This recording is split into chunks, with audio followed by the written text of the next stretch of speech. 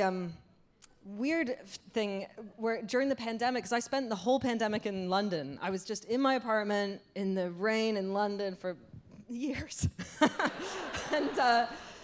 And I noticed like an unexpected feeling bubbling up where I was like, why do I feel embarrassed? Like I would wake up feeling embarrassed, and then I was like spending a lot of time obviously in my like apartment, in my living room, and in my bedroom specifically.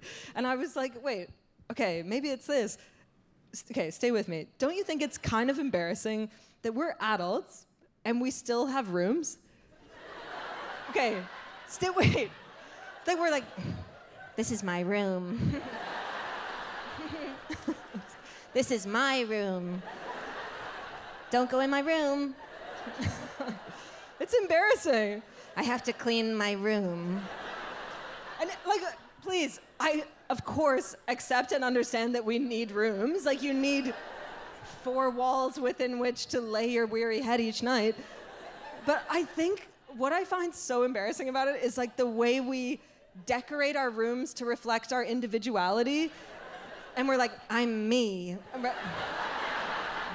I'm myself in my room. It's so embarrassing. I have 1 Himalayan salt lamp. Yes, I do, and I'm me. I have my picture on the wall, and and when you finish reading a book, you never get rid of the book. You're like, I put it on the shelf that is my personality on display for all to see. That's no one else is me.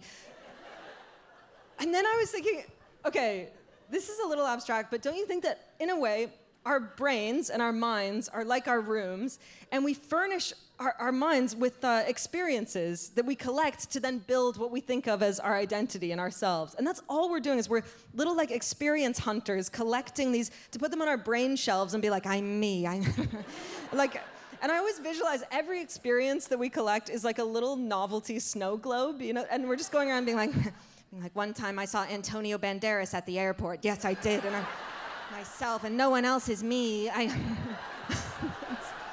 then all human interaction is, I've really noticed this coming out of the pandemic, is all human interaction is just basically taking turns showing each other our snow globes and being like, and it's just pathetically taking turns.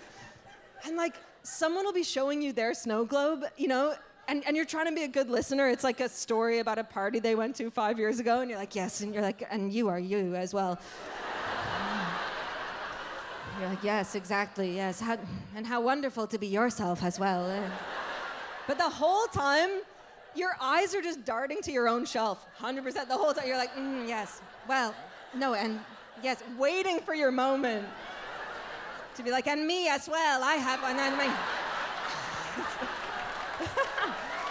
Thank you.